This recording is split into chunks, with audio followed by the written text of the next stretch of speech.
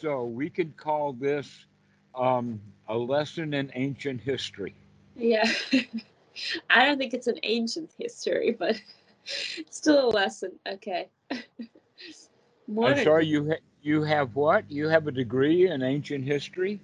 I don't think it's an ancient history. I think it's modern history that you have. Oh, well, it's before you were born. Yes. Okay. That's not ancient. So the first thing to say is that I started out as a child. Actually, even before that, I was a baby. I remember when it happened, in fact.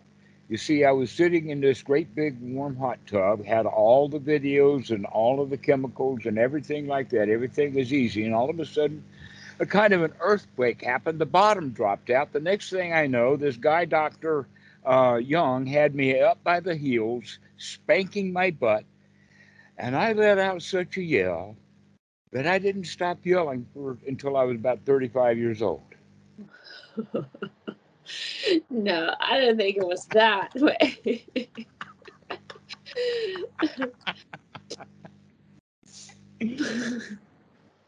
Well, that's how it all started. So until 35, you were just a regular civil human being. No, actually, 35 was about the time that I ordained. Actually, it was after or about the time that I ordained. That's what I'm getting at. That I didn't actually stop yelling until after I arrived at Watsu and Moke. So what made you decide what was the primary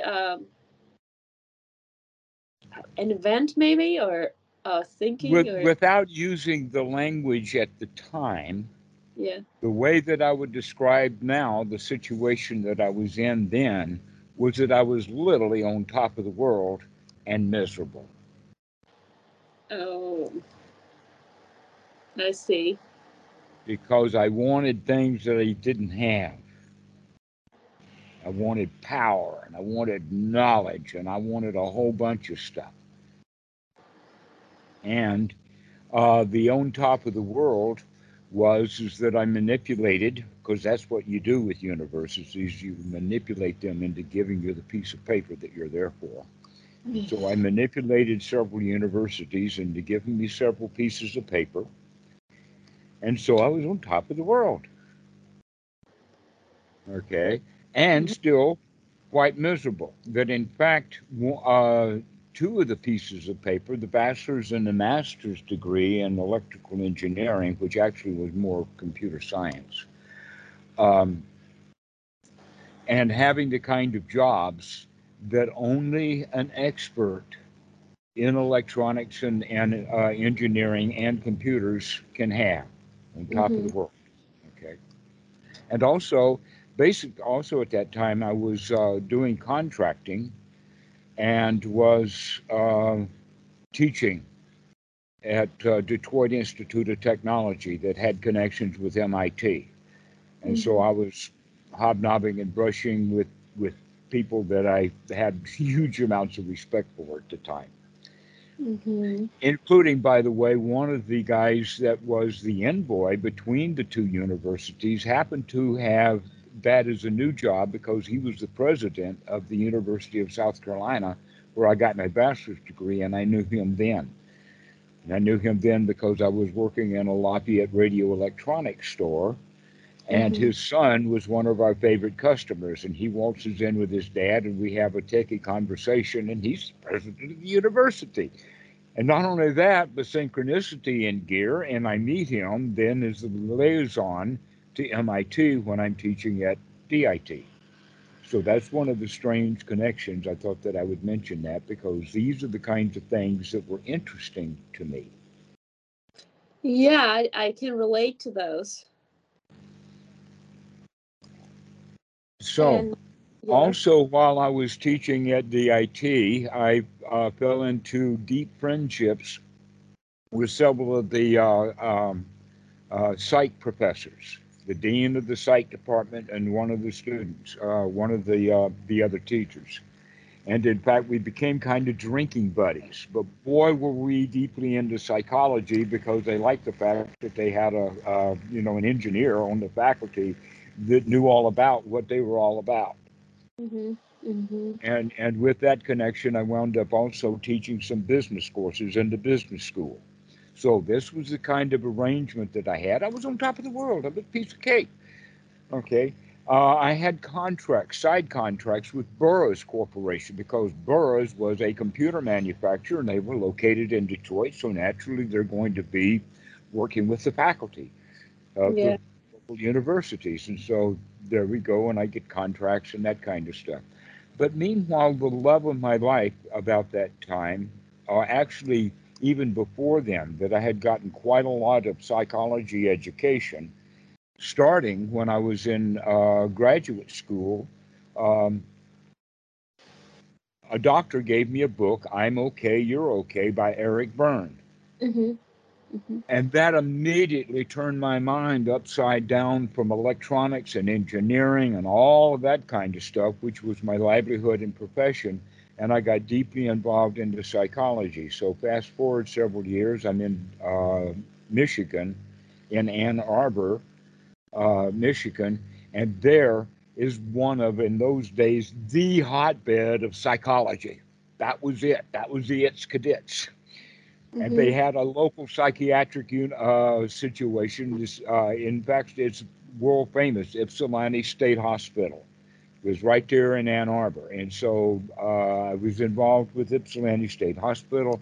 And by the way, when I was at University of South Carolina studying music, years before that, I was a psychiatric aide at the state hospital in South Carolina. So Mhm. here's all of these psychology connections with working with mentally ill and all of that kind of stuff. And that puts it together then for me to get interested because basically I'd gone about as far as I could go in psychology. And Mhm. it Yeah. wasn't and I still didn't have the answers to my questions. It was only much later that I figured out that the reason I wasn't getting the answers to the questions is because I was asking the wrong questions. So, which questions were you asking back then? Uh, why is life such a drag? Who the hell am I? What the hell's going on here? What's the meaning of all of this? Where's that magic potion that they told me about in church? Yeah. Mhm. And all of that kind of stuff. Okay. And so, in that investigation in and around Detroit and Ann Arbor, I ran across a coven of witches, some Native American medicine men. I mean, I was really out there all over the place looking for things. And one of the things that I ran across was an actual ashram that Mhm. had been founded by Swami Muktananda, who was headquartered in Ganeshpuri, India. Mhm. So fast forward through all of that time when I was a professor, because part of the times I was professor, I was also the part part time in India already at Muktananda's ashram. But I went sort of traveling, and what I was doing was I went looking for all the gurus in India. And so I met a lot of people. I spent about 3 months in Pune with Rajneesh. So a lot of that stuff rubbed off, but I'm glad to say that much of it I've gotten wiped off finally. Um. And Sachi Sai Baba and what was her name? Mother in Pondicherry and Amma in Goa and all over the place, Rishikesh and Dhammarato and Mysore, all over India looking for every big name. But slowly it began to dawn on me what was going on. And that's when I wound up with Goenka in Igatpuri, which is in Maharashtra state. Mhm. And what began to dawn on me was a lady on the train on the way to Bangalore. And we got into a conversation. And as we got to Bangalore after our talk, she invited me to her home. And while we were there, she dug out some old newspapers, old newspapers, been years old. And the newspapers was an entire display, full display, page after page, big photos and all of that, of very detailed information of how Satya Sai Baba, one of the most famous magicians and guys in India, both Mhm. in India and in the whole world, this whole expose is how he did his magic, done with hidden cameras and all kinds of stuff. And it was quite an expose. Now there's the same kind of issue on YouTube. But when I was sitting in that lady's house, that woke me up because I recognized for sure that if the best known worldwide magicians who have Mhm. millions of followers who are in awe of his most famous trick is actually holy ash. And if he's a charlatan, maybe all of it is charlatanism. And that was a hard realization. I mean, that was a hard thump because I, Yeah. as you can tell, had been putting quite a lot of time and effort to that issue. And part of the issue also was that when I was a really little kid, my mom was a devout Southern Baptist, Mhm. and we Mhm. went to that church every time the door was cracked open, Wow. about 6 times a week or so. And Oh, not only yeah. that, but in the communities various that I lived in, a lot of the people in that town were just like that, that the church Mhm. was our home. And I remember like RAs on Monday night and choir practice on Thursday night and prayer meeting on Wednesday night and Sunday night service and all that. There were very few nights left in the week to do anything. Wow. And so the interesting story is that one time I got really angry at my mom when I was about 3 years old because I really wanted to go home and she couldn't go home because she was the nursery worker. She had to wait until mommies and daddies in church stop their talking and gathering and whatnot and come get their brats so I can go home. And that's when I kind of made the decision, and it was a tough road for me to hold, but it was that my mom cared more about the church than she did about me. Now, that was an ignorant decision for a 3 year old, but it was a really, really big decision. Well, And then later she proved it to me. yeah. But but anyway, Mhm. this idea about a really good memory and all of that's something that I kind of developed to remember things. And so it wasn't anything remarkable, but I've been able to remember many things. So fast forward about a year when I'm a 4 year old, my dad lands a gig at the church because he's got some technical expertise with tape recorders. And we used 3 telephone lines for the circuitry so that the preacher could give a live broadcast on the town's radio. Mhm. And so this is what my dad did. And he had a little room beside the sanctuary. And so I would go with him, and he would go in there and set up all the equipment, making the dials and all of that, and then turn the equipment on. And then the church service would start. And he and I would go to the bar because bars, I mean, he'd get beer and I'd get a Coca Cola, and this was a magazine stand or a news stand. And so I would look at, I remember especially it was Little Lulu, but also some Donald Duck comic books. Mhm. Um, and that's what I would do on Sunday morning. So this was the kind of idea that I had about church. And so, as my family moved around, when my grandfather died when I was 6 years old, my Mhm. family moved around. Mostly, my mom wanted to come back to North Carolina because that's where her home was. And in fact, I did visit North Carolina because we came on the train. Mhm. Okay. We came on the train, and then my grandmother came back with us on the train, and she stayed there while my mom had uh, my sister. Mhm. And I was still not quite yet 4 years old. I was still 3 years old at the time. And boy, do I remember my grandmother. But anyway, I remember a whole lot about that part too. But the main part that I'm getting at is that I began to have an interesting relationship with this being dragged to church Mhm. when I didn't like the church in the first places, and so I started to argue with them, and I wound up being kind of a religious philosopher that was anti-Christian in the most hotbed of southern town Christian places. Yeah, and you didn't have anyone to tell you. You just had it I in. had to figure all of this stuff out by myself. But that still left that lingering part because actually I had read books like The Light of Asia by Christmas Humphreys, which was a basic Buddhism introduction in the West. That was a book written in 1940 or something, but that and other things I had in school in the early 1960s. Mhm. And so I began to experiment then with meditation.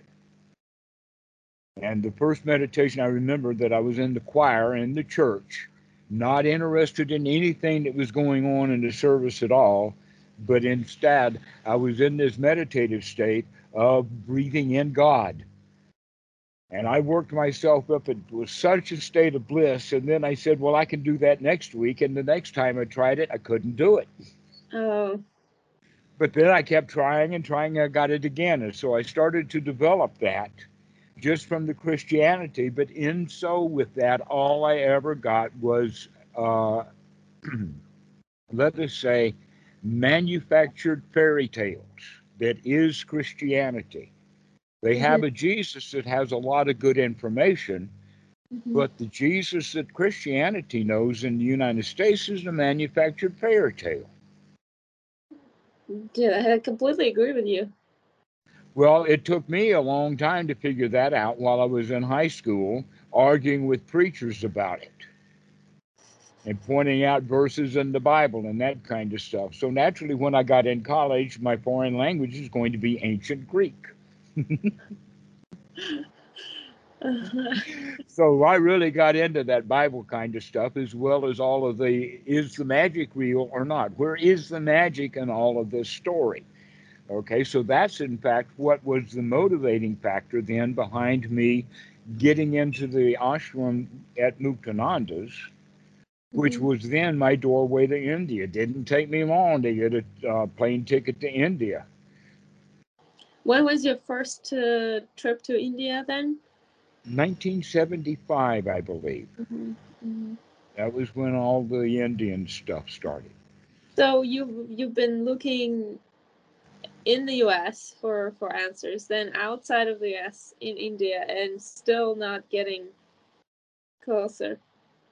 No, but I was also getting a lot of meditation experience, a lot of practice, a Okay, lot of that's sitting up, especially when I got to Goenka. I was really ready for Goenka, but I could see that most people, when they got to Goenka, weren't ready at all. And he knows that. So he gives them a bit of let us say, a Buddhist beginner's version of boot camp slash torture chamber. mhm. Oh. And most people are not ready for that. Mm. Uh, with a regimen. The boot camp is a very, very strong regimen. You got to go do this, you got to do that. And the torture chamber is the 1 hour long sitting of not opening your eyes, not opening your hands, and just sitting there and grinning and bearing it if you've got to grin at all. Just don't move. That's their best instructions they could come up with. Did they apply any force to remind you to sit still? Like any kind of, like I think in Zen they practice or some No, kind of. no, I don't think that the Goenka folks do that, but they certainly do get resistant when you try to walk out of their place and before Mm, it's over. oh, I see. Okay. That in fact, that's one of the problems is that they get very attached because you can imagine that people are there as a volunteer Yeah. and people are walking out. And then the next thought is walking out on me when Mm, it's not me at all that they're walking out on. I've been just standing at the back of the room while they were walking out, but they walked past me. Therefore, I've got to stop them from going because if they leave, I'll feel bad. And so there's a lot of that situation in these retreats that the volunteers will really hike up the juice on getting people to stay to the Mhm. end of the retreat.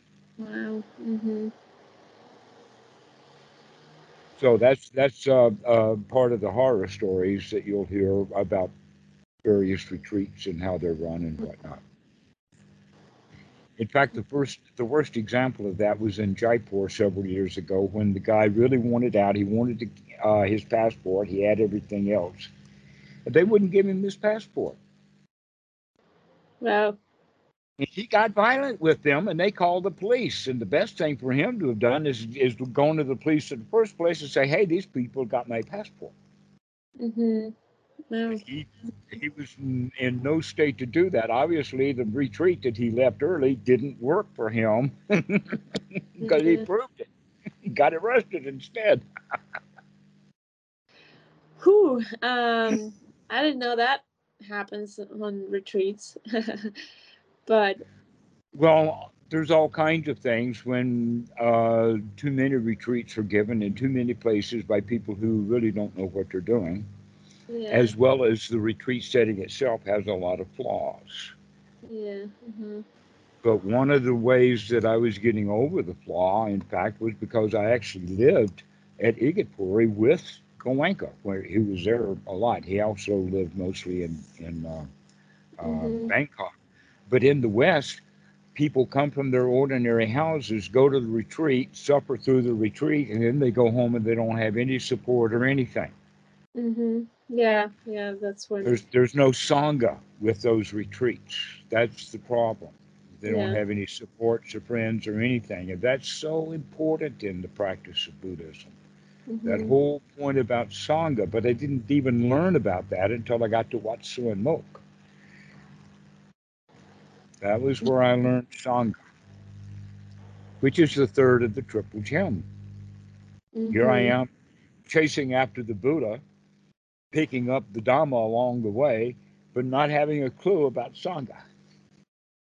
Yeah. I haven't known about sangha until now. It's still a little mysterious to me, but I understand the meaning behind it. It's Hmm. the You do we all. understand the meaning behind it? I would say it's easy. You can put it in quotations, but the easy definition is guilt by association. Guilty by association. Yeah. Okay. So if you're going to be guilty of being a noble, then you associate with nobles. Yeah. Mhm. If you're going to be guilty of a drunk, then go associate with drunks. Mhm. Mhm. Hmm. It works like that. That's what a Oh. bachelor party is all about: is the guys to get the guy drunk and say goodbye to him because he's not going to be friends with them anymore. They will drift apart. Married men don't associate with bachelors. Married men associate with married men. Yeah.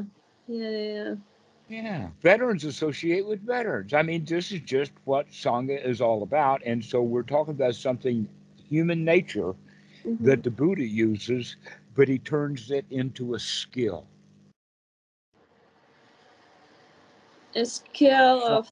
a skill. Sangha is a skill to be developed. Oh. The feeling And. of being in a community, the feeling of being strong through association, Huh. Like the without. feeling of friendship and having friends and being friendly, being able to really trust your world. That's Sangha. Mhm. Now the trust issue is definitely like is definitely an issue. I'm sorry, what's The an issue? the trust portion of it is definitely an issue because, well, for example, the people, for example, that are I what do I want to say? I guess right now I associate with, I've known for a long time throughout my life, and they you can calculate on fingers, you can count on fingers how many there are. Now with you with I talk. you, it's opening up to completely different amount. Yeah, I would actually have to say that if I were going to count my friends on the fingers, I'd have to be a centipede. Yeah, And sometimes friends come and go. The going part's more difficult. yeah, it's true. And I do adore my friends. Well, if you're around friends and the friends are noble, then you're going to be like them. It's almost like that we either help each other up or we help each other down. Yeah. And so a song is when we're interested in helping each other up so that Building. everybody can be happy, friendly. And Hmm. one of the things that I have heard many times is people will say that, well, I've been reading a book and I've been online, but I really don't know what to do. And most important, I don't know anyone who is actually practicing. And there Hmm. you go. That's it. You need Sangha. Hmm. But isn't it supposed to be more organic? To, like, I feel like with online talking is a little complicated because you don't have the, like, with the amount of people that that we have calls with, for example. I don't have personal connection yet, and I feel I feel like I'm it's not, it's hard for me to open up and not think what they're gonna think of me if I say so, or like all this background noise is so much louder, and it's so much more uncomfortable, I guess. Exactly. In other words, it's noisy in the bars that you frequent. Yeah, Okay. And that you need more noble company. yeah. So Yeah. how do I do that? And unfortunately, you're not going to find that. You're just going to find a Buddhist bar on Reddit. Oh, is that what it is? Right. It's But a there are, Buddhist colored bar, but they sell the same mental uh, degeneracy that all the other bars sell.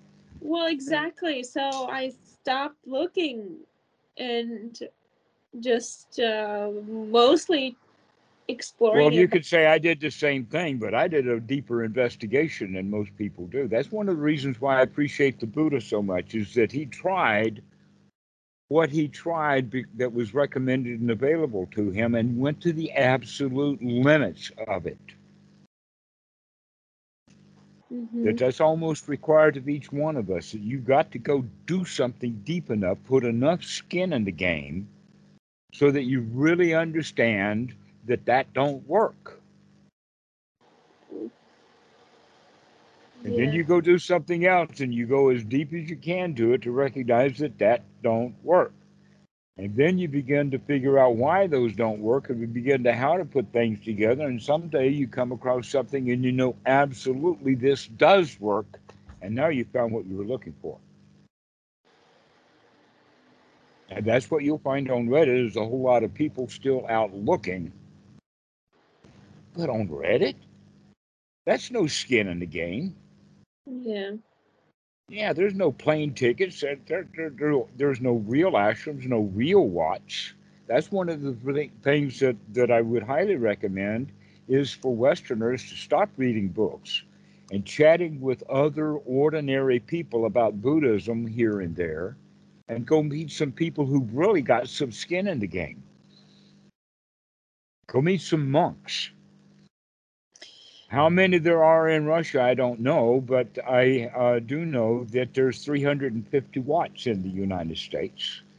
But they're all closed right now because of COVID. Yeah. Well, I was living in Myanmar for a year and a half, and I did get to encounter quite a few monks, but my problem was I couldn't understand them because they didn't speak English, And you most of them. didn't live with them either. You stayed in a hotel and visited the Wat. Exactly. I didn't stay in the monastery. I was not allowed to. I'm as a Don't you know I know that? yeah. However, there were places for you to have gone to in Myanmar where women stay. There is actually monasteries in Myanmar and in Thailand, women only. One of the big ones in Ayutthaya at one time had 400 nuns there.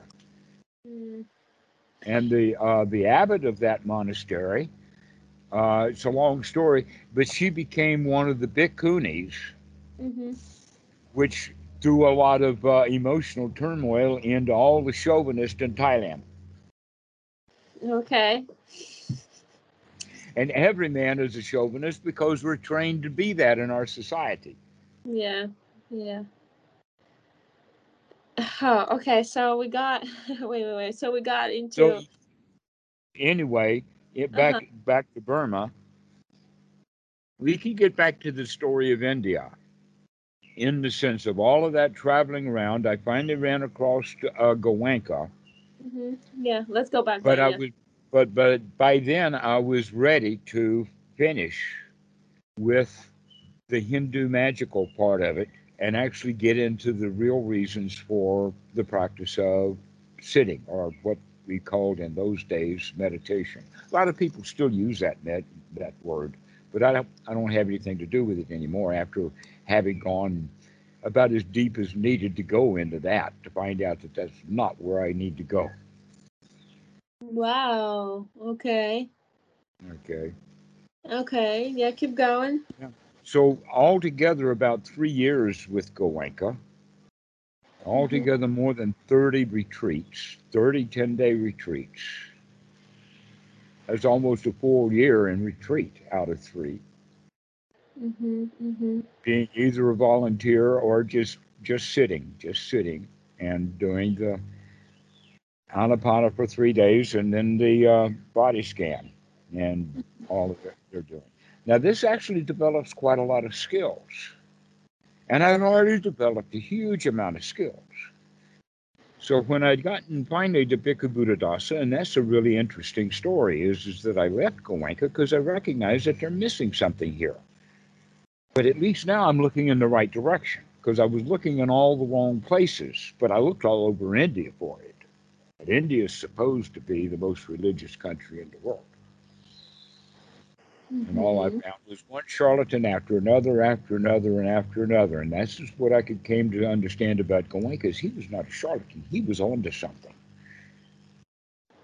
But he was missing something too, and I wanted the rest of the pie. Okay.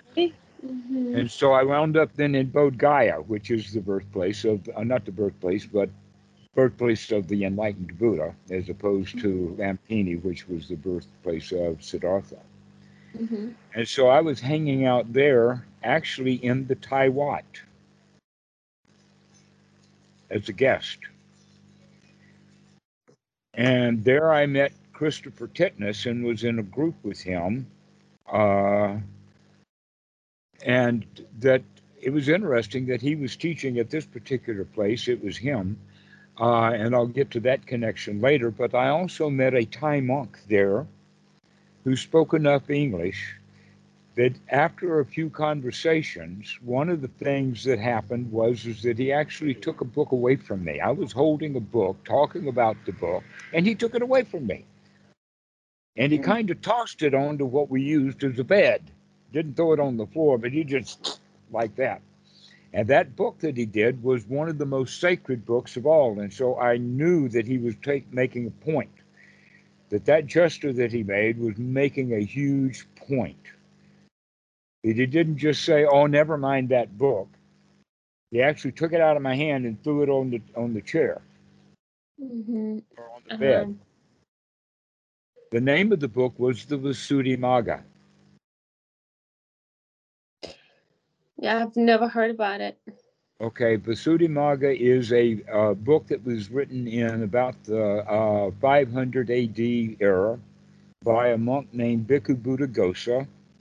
And he did this in Sri Lanka, though he was a Brahmin from the area that I was living in at the time. But he visited Sri Lanka in order to gather up all the material and to publish the commentaries. He had a whole group of people working with him, and he Mhm. also wrote this book called the Visuddhimagga that now is highly cherished all over Theravada Buddhism, Sri Lanka and Burma, most especially. Mhm. But in Thailand, they have a little bit different view of it, depending upon where. That it's either just another book to put on the shelf into something we can use for firewood. Okay. Interesting. Okay. So useless. All right. And so this book actually is a book of magic, but it's a more than 1,000 years or about 1,000 years after the time of the Buddha, but it is highly respected in all of the Buddhism in Southeast Asia, Mhm. with a few pockets of discernment. And I, and so there's very many stories about this monk that are worth telling.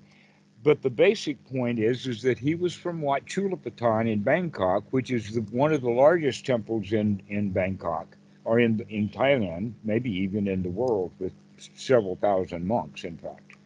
Mhm. To where I think the big one in Lhasa had 600 or so, which was quite a crowd.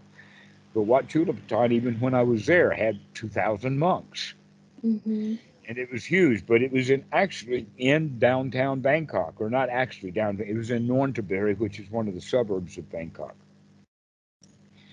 And this big monastery, the head abbot of the monastery, Achan Panyananda, was a good buddy of Bhikkhu Buddhadasa. Mhm. And so that's why this monk was so into Bhikkhu Buddhadasa, and he told me all about Bhikkhu Buddhadasa when I was in Bodh Gaya. So I immediately hop on a plane and go to Burma instead. Okay, how does it end up? Well, you see, Burma is where Goenka came from, and Burma is where Mahasi and all of that stuff is. Mhm. But due to the issues in that particular time, which was 1983, visas were nothing. But I did hook up with Panyananda. This was right after Mahasi Sayadaw had died. Mhm.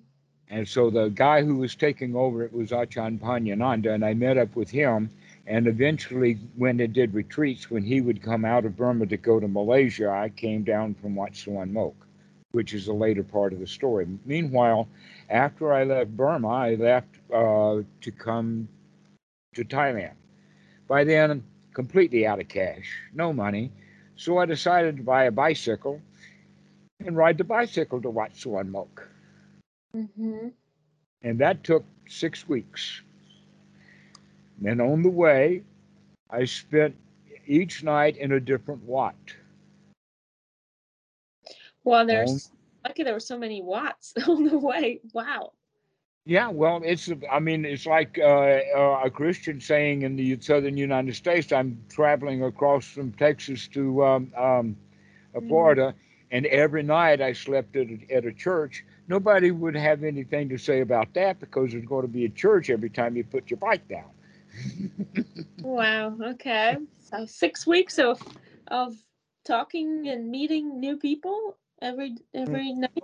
Uh-huh. And staying with monks and talking and learning a little bit of Thai and getting on the bicycle and traveling some more. Mhm. Finally arriving at Wat Suan Mok, there's Achan Po standing at the gate, waiting for me, saying, "Where have you been? I've been waiting for you." That's the first thing he said. I remember specifically that's what he said. And you And he greeted me like I was a prodigal son or something. He was actually worried about me. Where had I been? well, yeah, It 6 weeks. It's and just and and, and that is about the best expression of absolute dead on, spot on, and clairvoyant magic that I know of. uh-huh. Okay, until I found out 3 years later that he was actually riding in a truck. He had gone to Chumphon, and he saw me riding on the bicycle down this dirt path that was the major highway that is now. Mhm. And he mused the only place I could possibly be going was to watch so and mo. Wow, and he didn't stop. He didn't ask. Well, he wasn't. I mean, he was just riding in a truck, and there we go. So, Yeah. um, and there I was pedaling down. And so when I got to Wat Soy Milk, I get this amazing greeting from Achan Po, and Mm-hmm. I felt immediately that I was at home, and I never lost that. I always, whenever I think of Wat Soy Milk, I think about going home. And people Mm-hmm. tell me all about the changes that have happened and all of this, that, and what's going on there now, and the fact that now Achan Po is on Koh Samui, closer by, and Bhikkhu Benedasa has been dead now for nearly 30 years. That's still mommy and daddy. That's still home. Oh, wow. And so that was in 1983, and late in 1984, in fact, it was December 1984, was the ordination. And I had already been teaching there and doing retreats with students under the care and guidance of Bhikkhu Buddhadasa and Achan Po. And so at the ordination, the entire student body of that retreat, plus a whole lot of Thai people. Thai people really love to go to an ordination. And so Mm-hmm. I've got photos of a huge ordination. Must have been 100 people or more there. Mm-hmm. Mm-hmm.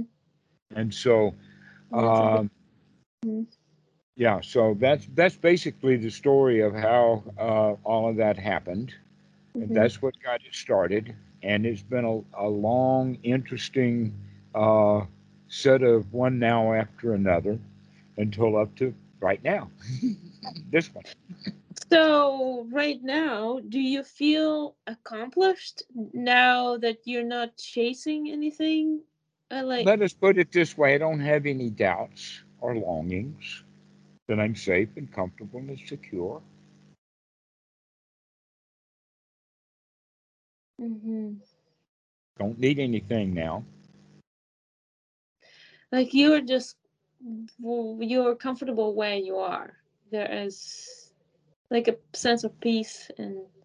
Yes. And by the way, I got really comfortable with it where I am without ever figuring out who I am. Okay, so that's not a question, right? That's not that was one of the wrong questions in the beginning. Was who am I? Because that question, who am I, itself has ramifications of who am I to fit into, Uh, and what is it that I am fitting into? What is this all about? What's the well, meaning of life? The well, answer is it doesn't have a meaning, and it doesn't need to have a meaning. All it is a dance. Please come join us. Don't sit on the sideline trying to figure out why people are dancing. Just get up and dance. it's just such a simple and lovely explanation. Oh wow. Well, yeah, makes it's it sounds great. And now what? Now what? Well, you just What do you dancing? mean? You Yeah, like I'm what? not now nothing. That's the whole point. At the end of Sunyatas, there's nothing left. Yeah, there's nothing. No place to go, nothing to do, just sit and enjoy life. Thank you for making my life a pleasure, Anna. But it would have been pleasurable without you. Well, that's I feel like you just have so much patience with all of us here. Me personally, because I call you and then like I don't have any patience at all. None. I have no patience. I'm not a doctor. no, no. Well, I know that there's a prayer, by the way, about patience. Oh, Lord, please give me patience right bloody now. right, what enough exactly. Yeah, exactly. That's patience for you. But okay, Dhammarato, do you think you can find where you're comfortable within the society, or actually? I would say it's a 1-2 punch. Mm-hmm.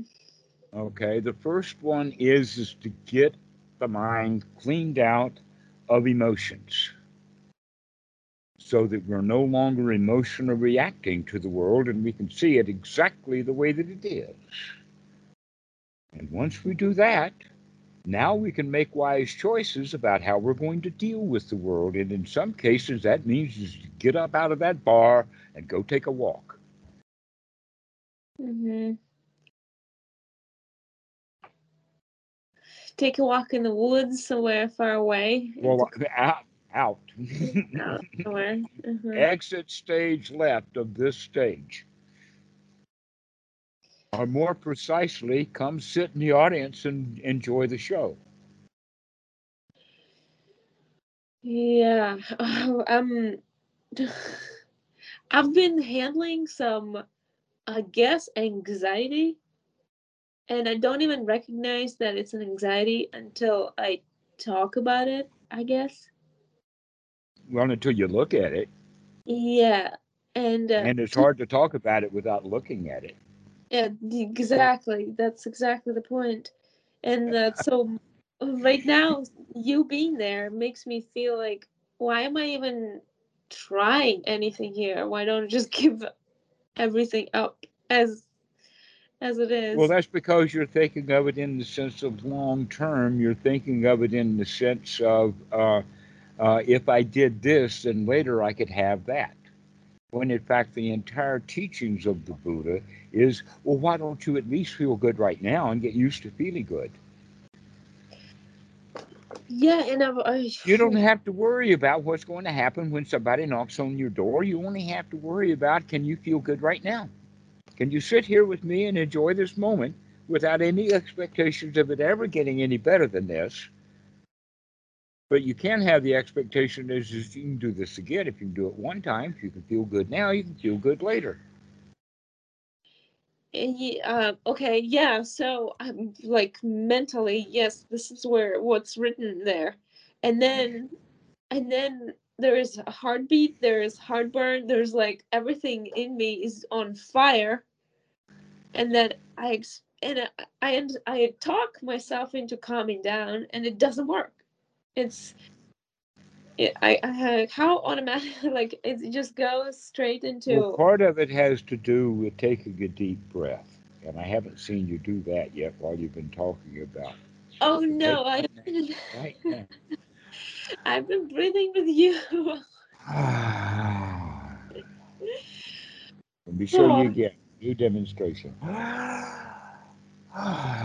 What a relief it is. And just breathe out all of that stuff.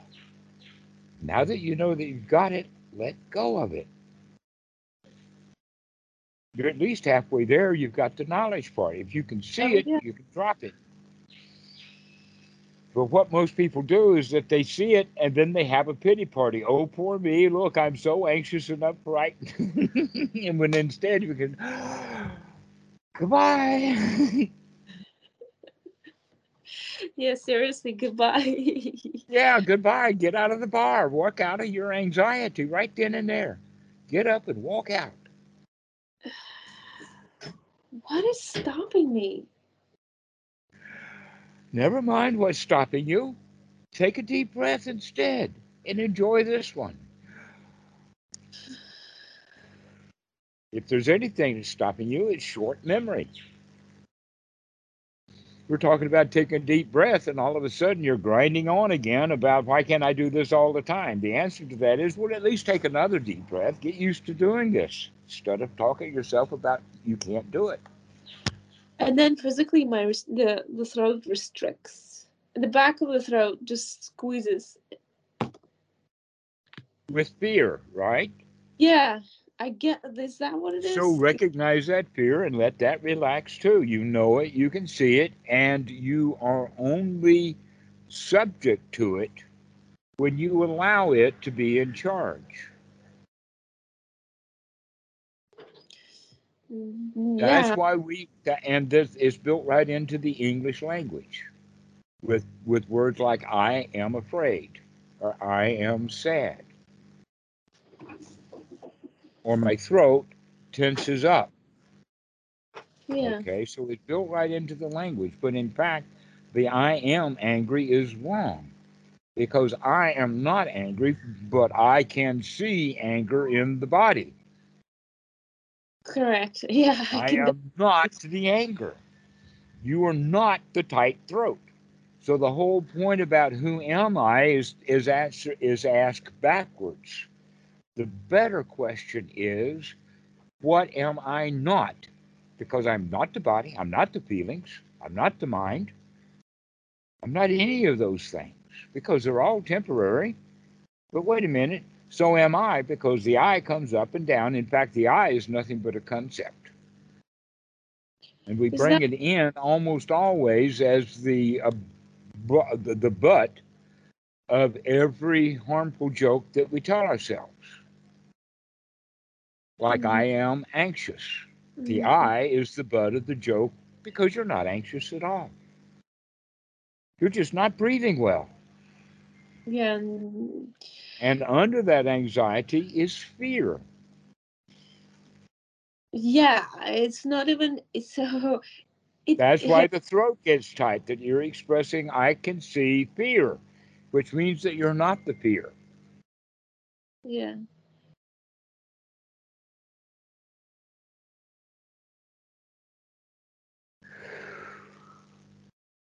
yeah. I keep breathing.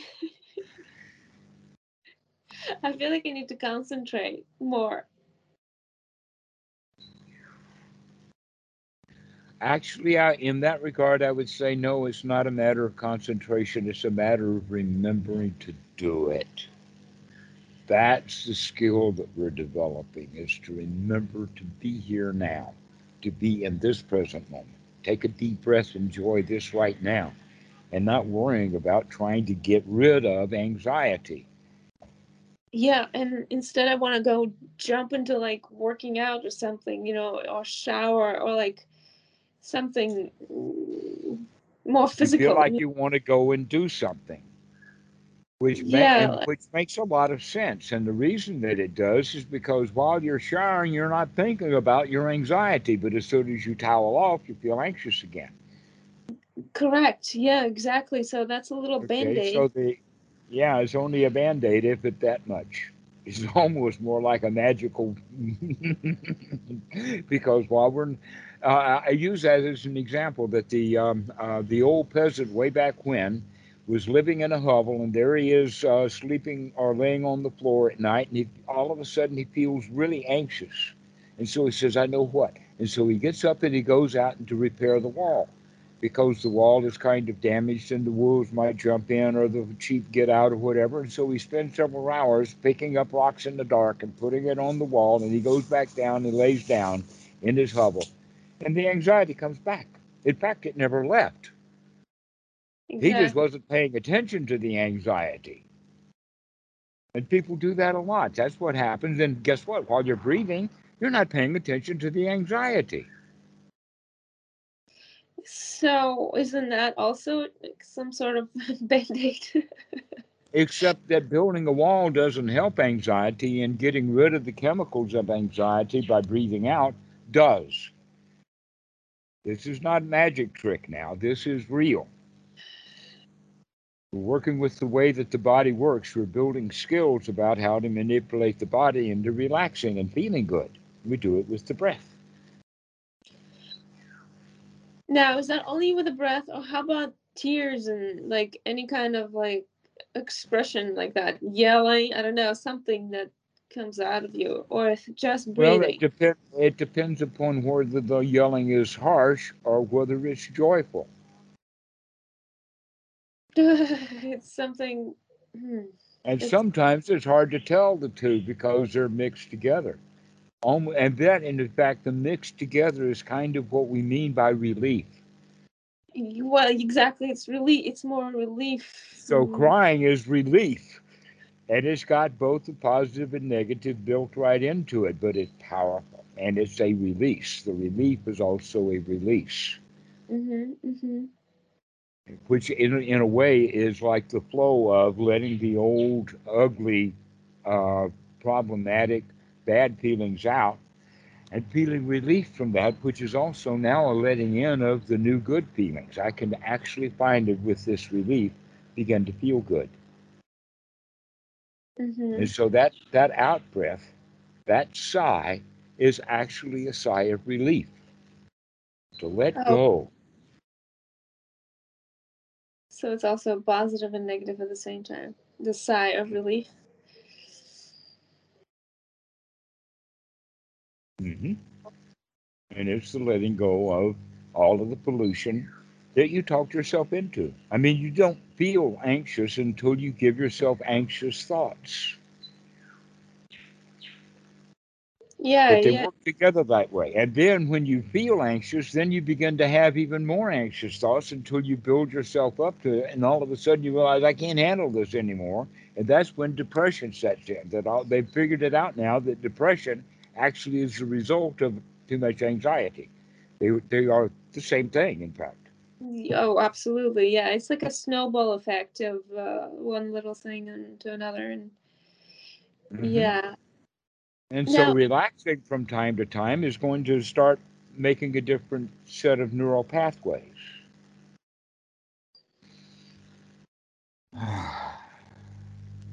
And now, do repeating you? it over and over again. That's the way to go. This is repetition to start building up that sati to remember to be here now, to take a deep breath, and to be in the present moment. I feel lightheaded. Like Great. it's Absolutely wonderful. Allow yourself to feel lightheaded. Isn't it marvelous? Because that's a whole lot better than feeling anxious now, isn't it? oh yeah, absolutely. Repeat that, please. I didn't quite hear you. It's almost I'm losing the grips with the real. Like my words don't sound like words, and my head is literally empty. Now, do you still teach? Do you still have retreats? Do you still teach not meditation but sitting, or is that what you usually is Skype? What you primarily do now? Actually, the practice of anapanasati can be practiced anywhere, anytime. All we have to do is to remember to do it. But it is a very, very good idea to get off into seclusion so that we could do this, to actually practice doing it over and over again, to begin to build it up as a skill before we try to bring it back into the world. So, Yeah. where you're sitting right now is good enough for you to practice for 10, 15, or 20 minutes. And what are you going to practice? Taking long, deep breaths and relaxing and giving yourself nice, wholesome thoughts about how wonderful it is for the next 15 minutes. I don't have to do anything that anybody tells me, especially the part of me up here that goes around telling me to do things. I don't have to Hmm. do any of that. I can sit here and just relax instead. No place to go, nothing to do, and the spring comes and the grass grows all by itself.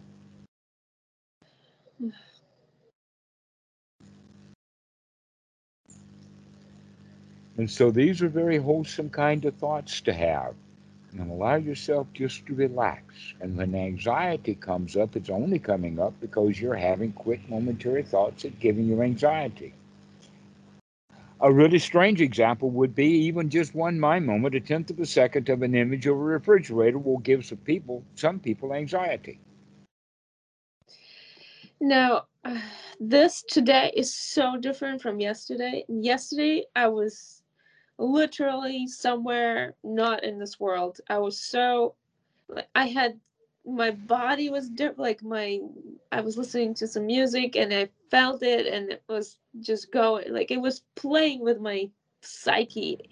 It was so high in terms of I don't know frequency or some kind of like Would you use the words like that your mind was racing? my my mind was not racing. It was wonderful. It was blissful. I would say. I was Okay, so so I wasn't resting. Okay, because I right now. Okay, I did. So now you're using the word blissful, that you feel really good. yeah, and feeling like this right now is completely different. and I was trying to see where the switch was, and Oh, that means you expected things to be the same. yeah, I guess. That's the primary teaching of the Buddhas. Everything changes. Everything is constantly motion. That in fact bliss is one kind of bliss now, and next time is different bliss. Sometimes it's green, sometimes it's blue. Sometimes you like it, sometimes you're blue. Yeah, I guess I'm trying not. Sometimes you feel like a nut, sometimes you don't. Things keep changing all the time. The question is can you enjoy the ride? Can you enjoy this show called life? Or do you want your money back?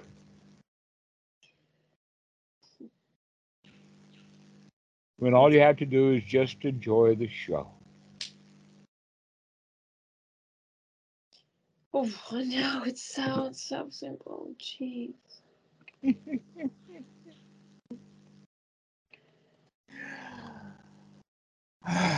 It's that simple. Wow, what a relief.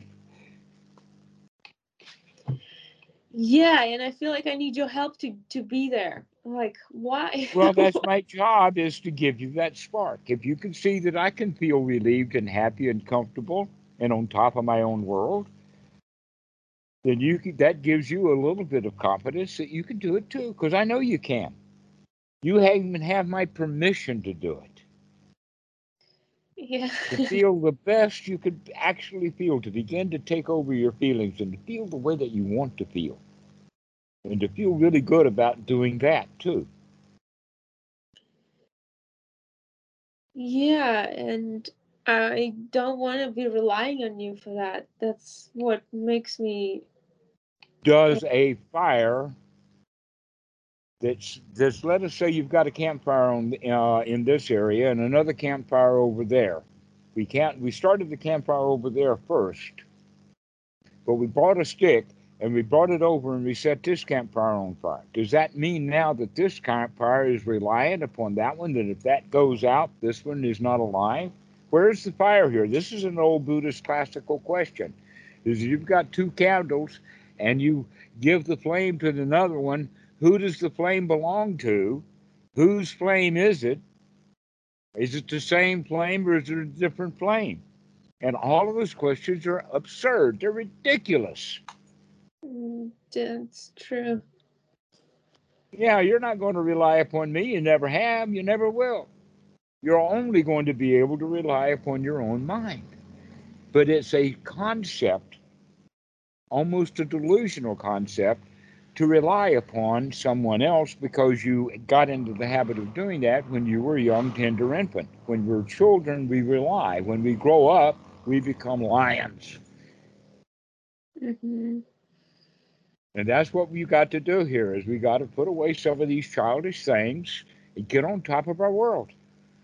And we do that one breath at a time, one moment at a time. Instead of thinking, oh, I've got to do it all the time. No, you just got to do it right now. Just right now. You can do it right now. You can feel really good right now. Feel really good right now.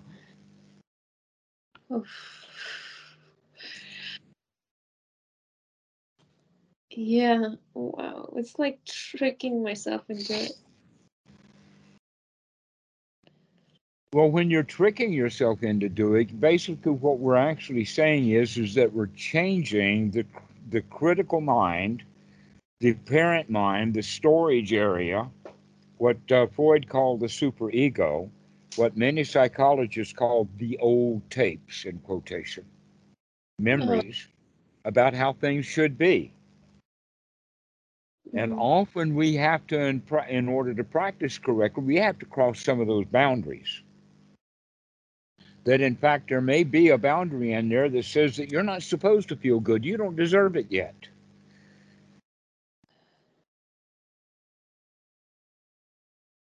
That's Yeah. very common in Eastern Europe, but it's actually common all over the place. But how dare you think you deserve the very best when you don't deserve anything because you haven't earned it yet? You got to work hard. Absolutely. Okay, guess what? You have my permission to feel the very best right now. You do not have to do anything for anybody, solve any puzzles, or do any jobs. Just take a breath and allow yourself to feel good. You don't have to pay the piper or anyone. That you're the boss here.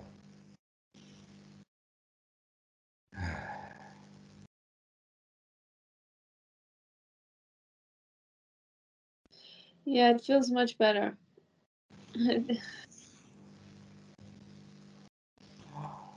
And immediately I have a question. Do I call you now every time I need a permission to feel good? That sounds so ridiculous. Actually, this is the point when the questions become irrelevant. The questions are not relevant. In fact, the questions themselves are a form of hindrance. All questions come from doubt. And all you need to do is to trust that you could do this. You could just take a deep breath and chill out. By the way, chilling out. Use this the article that you sent about Chinese millennials with Yeah, that's funny. I got a big kick out of that. That uh, even in China, they're beginning to rebel. I like it. I like it that it's they're not shaming themselves for not wanting something. Yeah. And they just want to chill. So pick that up too. Yeah, you can just chill. You don't owe anybody anything. All your debts are paid. That's right. Yeah. Or at least you got an extension to your mortgage and you can put it off into the future. Well, no, no. It's like in terms of finances, especially now. I don't feel But you any. don't have to do your finances right now. So you can push that stuff away and say later, forget about it right now. You can push that stuff out of the mind and put this present moment in the mind. Oh, doesn't that feel right now? I don't even have to pay those debts right now. I can just sit here and enjoy the moment. Let's forget about that stuff right now and start thinking about how marvelous this present moment is. It is marvelous. Now, when is your next retreat? Yeah, you only pay the bills, actually pay the bills once a month, each one. But how many times do you pay that bill in your mind? This is what we mean by worry, is paying bills over and over and over again without actually paying the bill. We live in a dream world. Time to come out of our dream world and be here now, and right here and now, your checkbook is not in front of you. So, because you're not going to do the checks right now anyway, why think about them right now anyway? You'll get around to it. And basically, if you work correctly, when you get around to it, you'll enjoy it because you already got yourself into feeling good.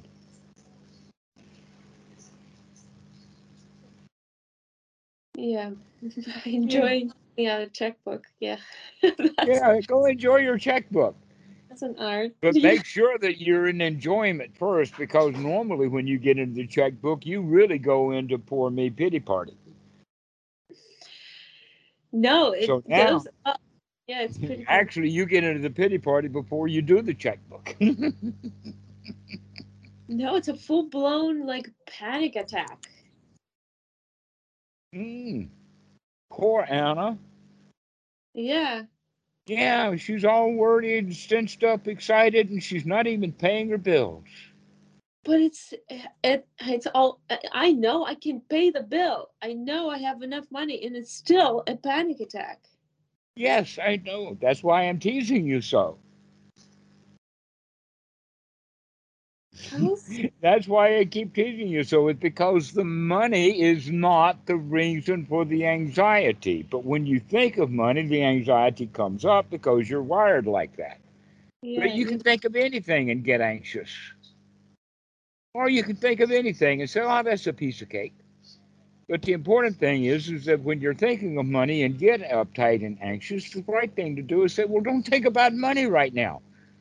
And then you won't be uptight and anxious. Cause and effect, you know. And then later we'll get down to the real anxiety, the pool that's below. But right now we got to start cleaning out the surface of it. Here's an example of that. Imagine that there's a weed that's growing on the street or on the pavement, and you want to get rid of the weed, but you can't pull it up by its roots without tearing up the pavement. You don't want to tear up the pavement. Well, what we can do is that we can notice, we can watch from time to time, and when we see that weed put up a shoot, we go in to cut the shoot off right at the surface. Whack. As soon as it comes up, we whack it off. After a while, the root gets without nourishment, it's not getting what it needs, it begins to wither away and die, and then guess what? The weed doesn't keep putting up shoots anymore, and it doesn't even matter whether there's an old weed in there or not. We don't have that shoot coming up. That's the way of thinking. A lot of people think that meditation is like taking a full, ugly old tree up by the roots. And a much better way of doing it is just pick one leaf at a time.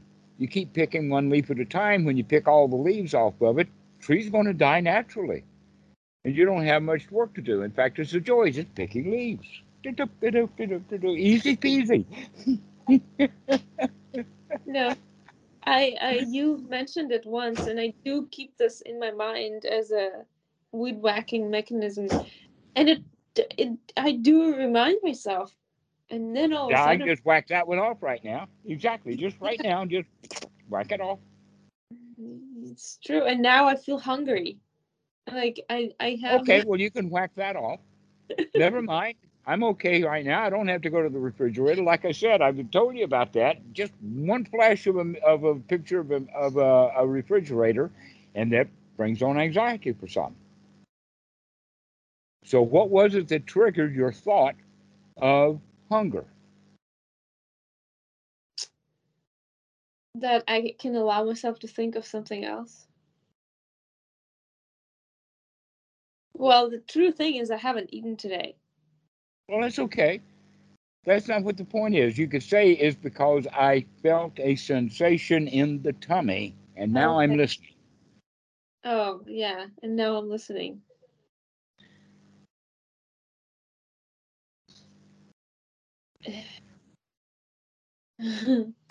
See, you went to an explanation that was conceptualized. Yeah, exactly. Yeah, as if if I need a reason.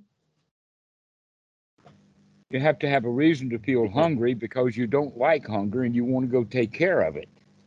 Yeah. Instead of just noting hunger, okay, hunger, never mind. And just continue breathing. Never And mind. just And continue breathing and let those feelings of hunger go by. They will. That a feeling of hunger is not a terrible thing. no, at some point, at what point can you allow yourself to eat? when you're When the food is available, when the food is available. Uh-huh. uh-huh. That's actually part of the teaching of the Buddha. Okay, so what does it? How does it go? Uh, Personally, I generally wait until somebody asks me if I'm hungry before I mention anything. That's how I generally handled it here. Oh, I like that. Okay. That I don't listen to the grumblings of the stomach because I'm in charge of that. That in fact last night Tam went to sleep, and when she woke up about 12 o'clock or so like that, she just moved her position from being sideways on the bed to laying down, and I laid down also, and I didn't mention to it. And so this morning she said, "Are you hungry?" And I said, "No, not now. This is 10 a.m." And she says, "But you didn't eat last night." And I says, "Yes, I know, because I many times I only eat once a day, and if I'm hungry, okay, that's all right. She wants to sleep." So I'm not going to bother her to get up out of bed and go fix me something to eat just because I am hungry. I've been hungry before. I know what that's like. So you are not allowed to touch food yourself, correct? Is that the reason that you I can't? got nothing to do with allowed. I don't have any bosses. Oh, but how about in I Buddhism? well, actually, yes, that the monks do not receive raw food. They only receive basic food that people have cast out leftovers. That's what the monks eat. That's the tradition behind it. The going out on Vendabat is actually a very formalized, noble, high class way of doing garbage collection. Oh, I see. But no, it's not that way. No, no, no. People get special food for for the monks, and they prepare for them to like especially on several But occasions. that's only in the Western culture where monks are scarce. No, no, no. In Myanmar, for example, no, they had people volunteering and especially cooking for them, Hmm. and But all and of that is still volunteer. yeah, yeah, yeah, yeah.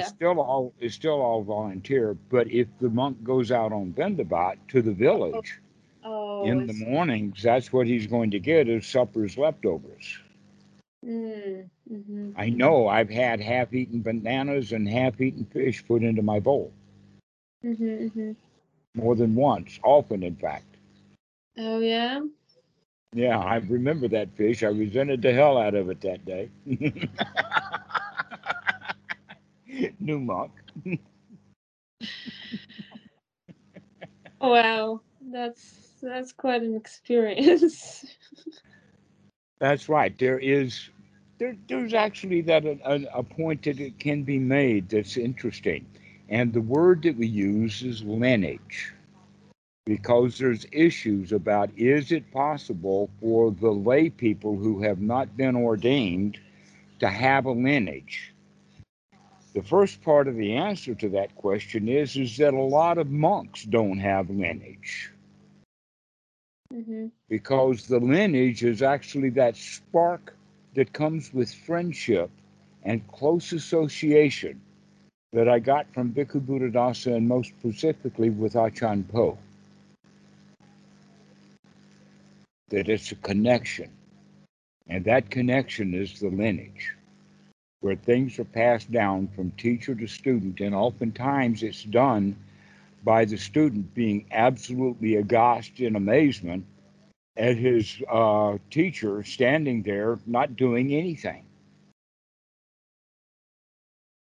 I remember one occasion very well because I haven't seen them for a while. They're very rare.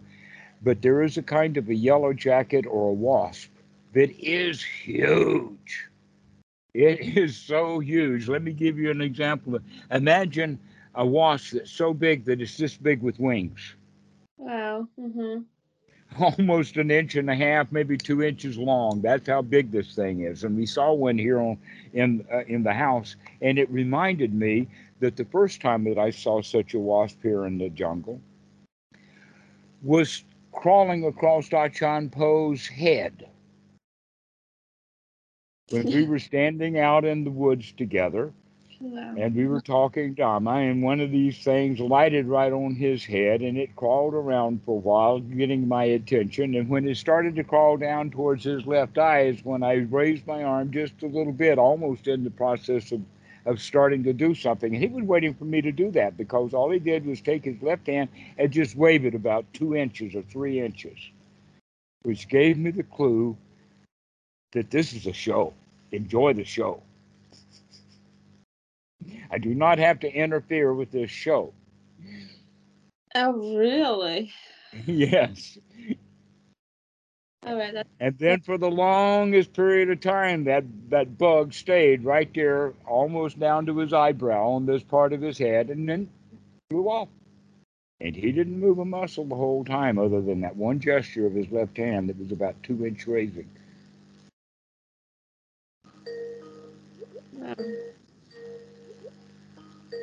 somebody else is calling. Yeah, somebody else is calling, Yeah. but we'll finish this, and then I'll talk to her. Yeah, I like it where we are, and I feel much better. already. Well, that's what we sell here, free of charge. Yes, yeah, it's wonderful. This is the teaching of the Buddha. That's the thing that's so mind blowing is this whole idea of we don't have to listen to society. We can listen to our own drum. We can go our own way. We can do what we need to do to have the very best possible life. And we need to do it in such a way that there's absolutely no interference. But without wanting, right? This is where it's tricky. We can go around the life just enjoying it without wanting, without the Let us say that the wanting that's done is wise wanting. wise wanting. Wise wanting means that you want things that you know that you can get. And foolish wanting is wanting things that you can't have. Wow. So, and every person, it's personal what they can get. Individual, this is something that you have to figure out for yourself. This is the teaching, is that your wisdom has to be based upon your insights. And all I can do is kind of give you a verbal map or a concept, but you've got to go travel the territory.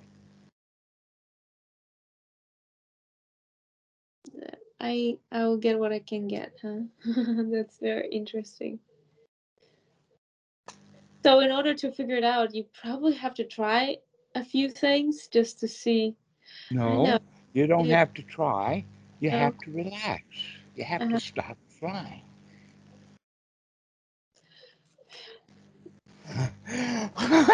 Oh, wow, what a relief that is. I don't have to try anymore. yes, it's it's like opening up. This is completely different book. Not even a book. Some kind of really man, another door that was previously closed. You have permission to open that door and be here now. Because that's what's on the other side of the door is right here, right now. And on this side of the door is an old pile of junk we call the human mind. Mm, yeah. All right, I'm gonna now relax and go. Excellent, excellent. All right, well, we'll finish this call and I'll talk to Olivia. Okay. By the way, have you so just to cover the basis of the channel. So those videos that are not posted yet, they're not highlighted. They are still being in a process, right? Being posted. Is Yeah, that right, so? I right. touch that. So you don't, yeah, if it has a draft, Yeah, edit draft on that, then don't bother with it until it's already posted. got it. And then Posted. you Okay. can go in and make. But many of, in fact, it might be that there's be a mixture. That some of them will already have the information done, and so you say, well, never mind. Parker's already done that. I'll go do one that hasn't been done yet. Yeah, yeah. That's what I keep looking at them and figuring out. Oh, that was done, and then Thank you so much. That's such a yeah. nice thing. I feel like I'm always connected to you, and it like without calling you, but today I really needed. I feel like I really needed your Well, I'm personal. glad that you did. I'm glad to see you. I'm glad to see you too. I'm very grateful for you. I thank you Okay. for being here. See you later. Okay. Bye bye. Bye bye.